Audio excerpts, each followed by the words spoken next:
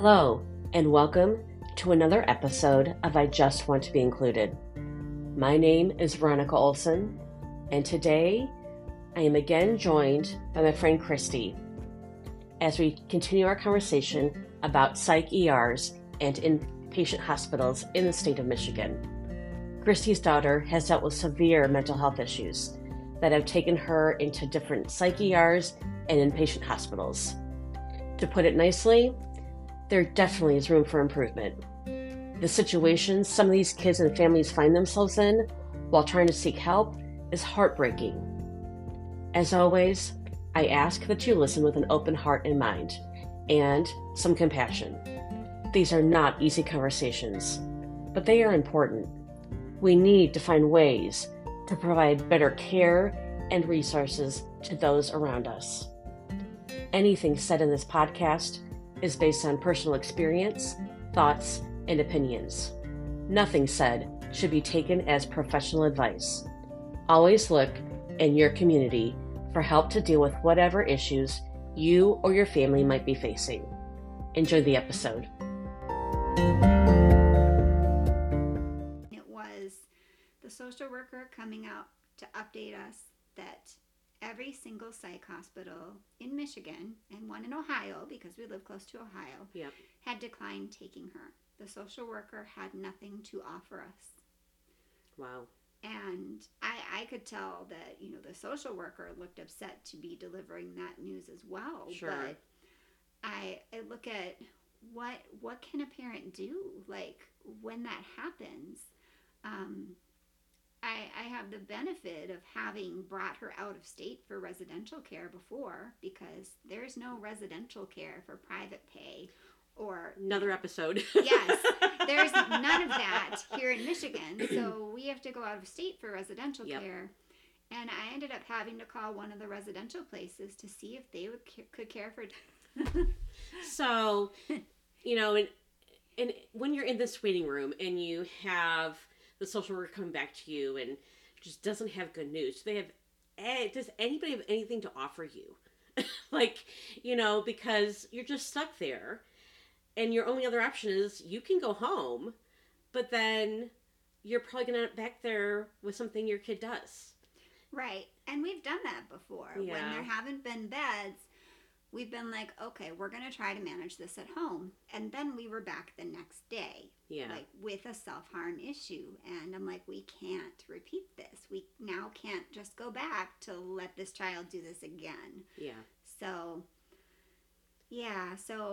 in learning about those other resources, when we were there for 11 days in the waiting area, I started making calls on my own. I was like, it's looking like we're not going to get a bed.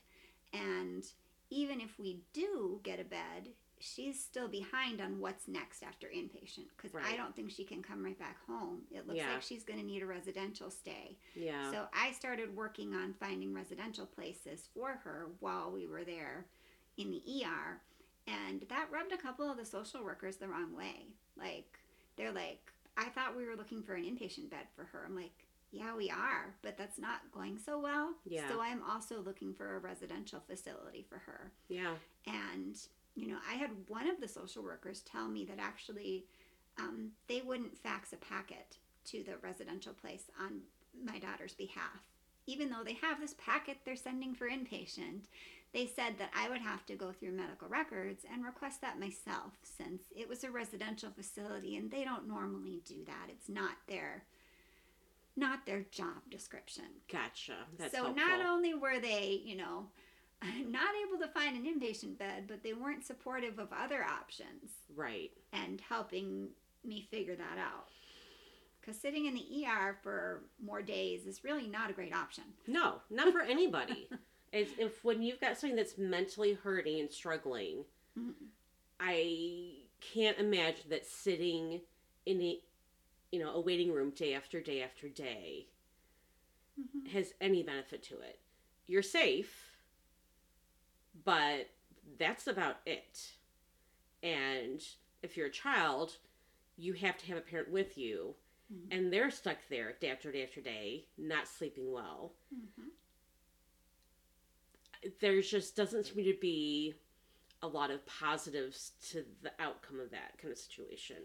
There really are no positives to, well, there's the one positive to sitting there. Someone else is helping manage your child's safety while you're sitting there. Right. But it comes at a great expense. You're right. Where nothing else is really being provided other than basic needs. Yeah. And so when we're there for days on end, my child doesn't get to talk with really anyone about what brought them in, like close to that event happening. There isn't therapy. There isn't someone to work that through and discuss it with her. We're just sitting there waiting for that to eventually happen. So just to put that in perspective, if you have a child that cuts themselves deep enough to where they need stitches, you go to the ER, the medical ER, you get stitched up, you go to the psych ER, and then you're just sitting and waiting. They've determined that you need an inpatient admission, and so you're waiting for that. Yeah. In the meantime, there's no one there to pull you aside and say, hey, let's talk about this. Right.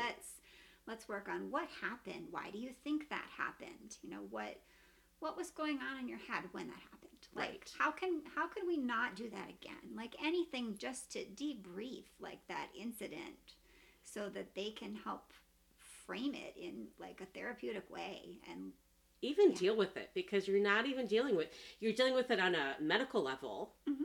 right? You're making sure that they're safe and that any medical needs have been met. But then you're kind of just in this, place of you're stalled because nothing else is dealt with. Mm-hmm. And they're just kind of looking to ship you off somewhere else. But when that takes days, that's problematic. Yeah. Yeah, it's very problematic. Mm-hmm. So, and I can also see how for these people in general being in the psych ER, but especially kids, to sit there day after day and watch other people be taken to places. They're like, yes, we have a bed for you. Come, we'll help you. Mm-hmm. And you have the social worker coming out and saying, this hospital turned you down, that hospital turned you down.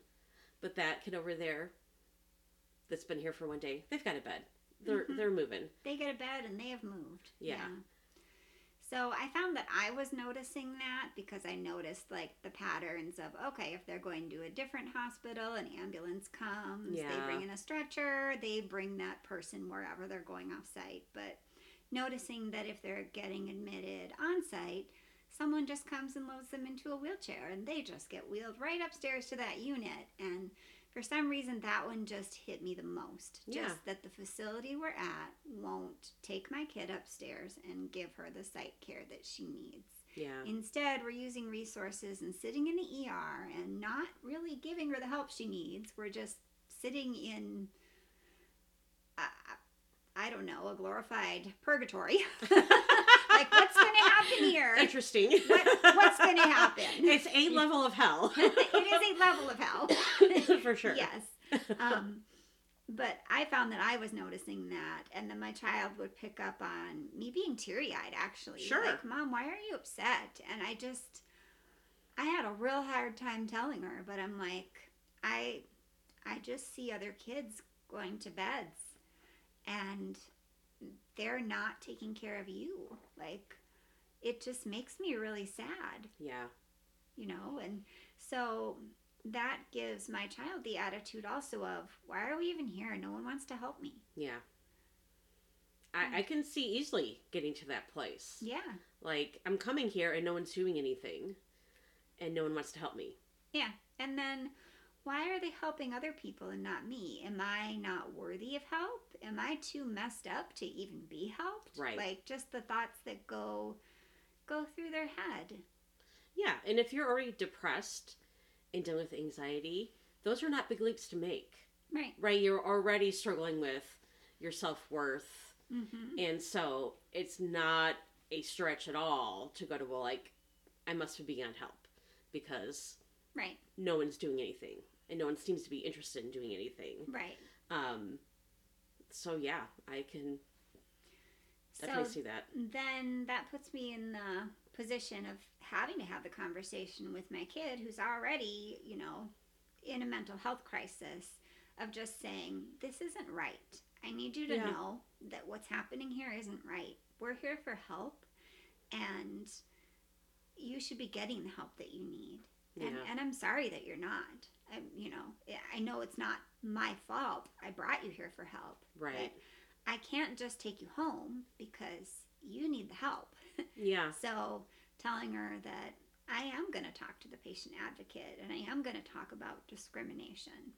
Yeah. And I'm going to tell someone that I don't think this is okay. Yeah. Yeah. And have you gotten anybody kind of on an administrative level at the hospital to kind of understand the problems there? So I've actually asked on 2 separate occasions while I was there to talk with the director of the adolescent psych unit. Okay. And they're like, oh yes, she'll call you. And no, those calls didn't happen. Right. Or she'll come. I also just said, I really would like her to come down here and see. Yeah. Like, see what my child is sitting through. Yeah. And, I had a lengthy conversation with the patient advocate about the hospital's use of resources. Because in my head, they're using resources to care for my child down in the psych ER. Right. We're taking up time, we're taking up, a spot, and someone's providing care to my child. Yeah. I'm like, couldn't that resource be used upstairs in the psych area? Like, it's just a shifting. And they're like, well, what do you mean? Someone from the ER should work up there? And I'm like, no, what I'm saying is overall, you have adolescents down here with psych needs, and you have staff, like, to cover it here, like, just institutionally, is there a way to reallocate what you're offering for services? Right. Because this is not a new problem. Right. I never brought her there and had them say, oh, we have a bed open. There's always not a bed. Yeah. There's always looking at other places. There's always waiting. That tells me that we need more resources. Yeah. It's an extensive problem here in Michigan. I would imagine it's a problem in other states too. And for you, it became just the cycle of, in ER, in inpatient, and just bouncing around these places over and over and over again. And it seems like at some point someone should be able to say, okay, this pattern that we've been doing hasn't been working. Mm-hmm. Let's try something else. Yeah. And that's where I get frustrated as a friend. Yeah. Because someone should step and say, okay, we've done this, this, and this.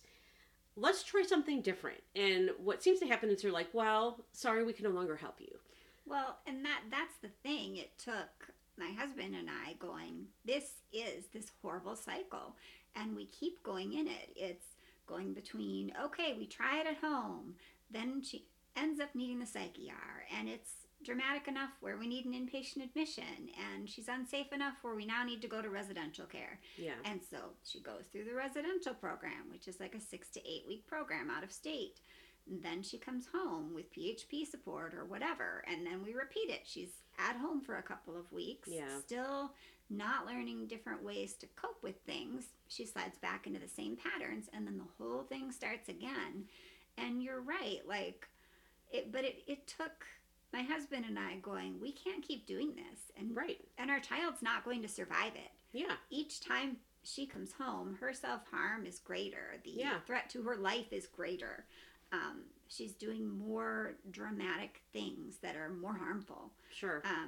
So we had to be the ones to reach out and try to figure out a different plan. And it's a huge letdown that our system here in Michigan doesn't have a way to help us figure that out. Yeah. Like, instead of all of these hospitals saying, your child needs long-term care, or we can't take her because of X, Y, and Z, how about you admit her and help us find that next thing that she needs? Right. Don't say that, oh, the only thing we do is X, Y, and Z. Look at, hey, you may need some other options to help these kids, especially kids that continue coming back in a repeated fashion. Like, the usual stuff isn't working. So help us figure out, a new thing. So are the inpatient ERs, when you do get a bed and get admitted somewhere, are they set up to kind of deal with problems long term, or are they just kind of there to stabilize and then to kind of put you back, whether that's home or move you somewhere else? Is it really a stabilization thing? Um, So, an inpatient psychiatric admission is for acute stabilization. Okay. Usually, it's a medication adjustment. Some of the hospitals offer individual therapy. Most of them just do like group therapy, art therapy. Try to work on some school while you're there. Okay. But they manage those behaviors and they try to make things better. With medication, basically. Okay. And then they assess for what's next. Like, is your child safe to come home? Do you need outpatient resources? Do you need a residential stay? They assess for that. Gotcha. So how long do you think the average inpatient stay is? What are they really set up to handle? About a week. Okay. Yeah. Mm-hmm. So basically, every week, they're sending kids out and replacing with somebody else. And it's just the cycle of, what meds are you on? What can we change? What can we do? And then you're out. And it seems like that probably helps a small percentage of kids. I'm actually thinking that, my view on it is a little bit skewed because of how severe my child's needs have been. Right. I would bet that model helps a lot of kids. Okay. Yeah. And most of them aren't repeat customers. Okay. Like my child. Yeah. I know that, and I've heard stories from other people that, wow, this admission really helped. It helped me figure out how I'd been doing things, how I need to do them differently, and then whatever resources they got set up with after. Gotcha. The experience we're having is a more extreme one, and I know other people are in that situation as well with that more extreme scenario, but it's less likely than the usual. Gotcha. Yeah. So the Psyche R, I'm struggling with having this one place where adults, kids, families all kind of dump into to get care. It seems like, and I know they have security there, but it just seems like it's open for problems when you have people from different age groups, different situations, all converging in one spot looking for help.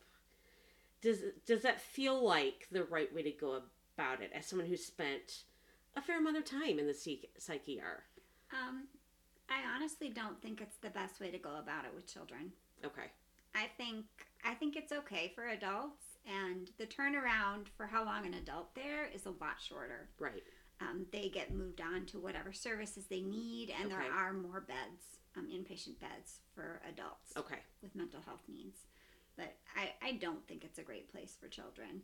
They see everyone else's behaviors. They're more likely to mirror some of those things. Yeah. And, if someone's having an issue being in that waiting area, like their behaviors are too much or they're disruptive for other people in the waiting area, they have 3 rooms in back that are more secure. They're basically a padded room with a TV in the wall and a mattress on the floor. Yeah. And my child has been put in one of those rooms before because of self-harming in the waiting area, self-harming in the bathroom. They had to move her back there because they didn't want it to trigger other patients. Right. And they couldn't keep her safe with the things that were even in that waiting area, which are minimal things. Yeah. So. Yeah. And I know here in this state, the number of kids who have needed psychiatric help has probably skyrocketed in the last few years. And I'm just wondering if the system that we have in place is not set up to deal with how high the numbers have gone. We're funneling a lot more kids into the system that isn't set up to deal with it on that level. Do you think that's part of the issue here? I do think that's part of the issue, and there aren't enough services to really attend to everyone who has the issues. Yeah. There just aren't. And I was reading, actually, there's an advocacy group for parents with severe mental health needs, kids, in Michigan. They were saying that Michigan's actually rated the 35th state for providing mental health services to kids. Wow. 35th out of 50. I think that's terrible. Yeah, that's very disappointing. Yeah. And it'd be interesting to dig more into that and find out why we're so low on the list. But at the same time, I can believe that because I see so many people struggling, finding their kids the right kind of help. Yeah. And to even get in to see someone for therapy or to get into a psychiatrist to manage medications, there's a months-long waiting list. Yeah. And people that are struggling with mental health, waiting months, it's not good. No, you shouldn't have to wait at all. And just this idea of, well, I'll go to the ER. We're kind of trained to think that going to the ER is like this immediate solution to whatever problem you have. And that's not how it's set up for mental health. Yeah. And that's really heartbreaking to me. And kids that end up there, they need help now. Yeah. They need help now, not 2 weeks from now. So that's definitely hard. What do you think as a state we should look at changing to provide better resources for kids and parents for getting help? So there really needs to be something that's more immediate. Yeah. And that you're not sitting for a long time to wait for. I feel like part of it could be done by like redistributing resources. Something interesting that I learned in the psych ER from one of the psychiatrists. It was an upsetting conversation at the time, but he pulled me aside at like day 5 or 6 of us waiting for an inpatient bed to tell me that, my child might not get a bed. It was really upsetting to hear. Right. But he told me that he came from a different state, Missouri, where he learned and practiced psychiatry to start with. And he said that any accredited hospital, like for psych, had to be willing to take the next admission, the next person who needed help.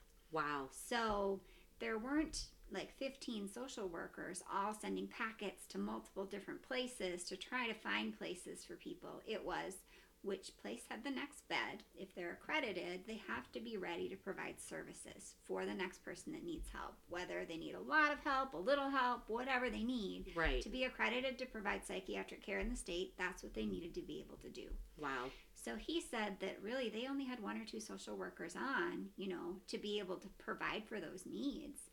So if we have less social workers spending their time sending packets, trying to find places, there's more people, social workers there to provide needs for parents, for the kids. Like, can we do the therapy? Can we, have more of that one-on-one with the therapist, which is the social worker. Sure. Instead of trying to just figure out what their needs are, meet some of those needs right there, It seems almost like, not using a social worker to the fullest of their capability if all they're doing is pushing paperwork and trying to find spots. At the end of the day, it sounds like if a social worker is in the ER, that's kind of what they're doing. They are. They're working with kids and working with families, but then they also have this huge chunk of their job where they're calling places and following up on things they've sent, and it seems like that system could be a lot easier. Like, hey, if you're accredited to provide care in Michigan, if we have a kid that needs to be admitted, like whatever these 11 places are, once you tell us you have a bed, all the ERs and the places that need beds, you're just putting in the first person that needs help. Yeah. Like, obviously there are some things like, hey, you have shared rooms, you can only take a male right now. Fine, that's different than we can't take your kid because their needs are too much. Yeah. And that alone seems crazy. That's it does, because our needs are so much that we're here for acute care, but it's too much for an acute care facility? How do you're just going to send me home? Like, yeah. Send you home and good luck, I guess? Yeah, good luck. Yeah. We need to find out how that happened in this state. How we got to a place where psych ERs could just decide, no. Or where psychiatric facilities aren't running under the same rules as medical. Right. Because I know any place that I've worked hospital-wise, in this state or in a different state, we don't turn patients away. Yeah, they might have to wait for that bed, but we can't turn them away if they need an admission. Yeah. We need to provide the care that they need to stabilize them and treat them. Sure. Okay, well, we are going to research and find out kind of what we can do to help turn this around because this has been pretty eye opening to me, and it's been heartbreaking to watch my friends have kids cycle in and out of there, and it just gets to be a cycle and a pattern of no help and no help and no help, and your kid gets worse and has bigger problems to deal with, and then um, you keep getting turned away, And you have no backup, is how it feels. yeah, You have no backup. So try to manage it at home because when you go to the ER, all you get is a little bit of time. You get bought some time. yeah, Yeah. yeah, absolutely, But the main issues aren't being dealt with. yeah. Yeah. Okay. So, I'm definitely going to have Kristy back again because we have lots to talk about. She has dealt with a lot of different things, and it's been eye opening to kind of see how our state is set up for mental health and where improvements need to happen. And so many people in our circle have teenagers that are struggling. And so it's a very needed thing to really talk about and explore because too many people are hurting, and their kids are hurting and their families are hurting, and it's been heartbreaking to watch. So we are going to continue to talk about this issue and some others, so we can start helping families and kids in the state because you know we should be willing to get help for anybody that needs it. Yeah, and there's definitely a stigma that has been there for mental health for a long time, and I'd really like to see that change because there's so many people struggling, and they're not talking about it because someone might think they're crazy. Yeah. So I like seeing a shift in our culture on that. I'm seeing it, but we need to like go all the way around the bend on that and treat mental health like general health. Yeah, and especially in the state from a care perspective, treat somebody like they're a medical patient, give them the same kind of level of care and consideration that you would anybody else who's got a medical issue. There shouldn't be any difference. Yeah. So, all right. Well, thank you very much, Kristy, for talking to me today. I appreciate it. And we will have you back to talk about more issues in the state of Michigan. All right.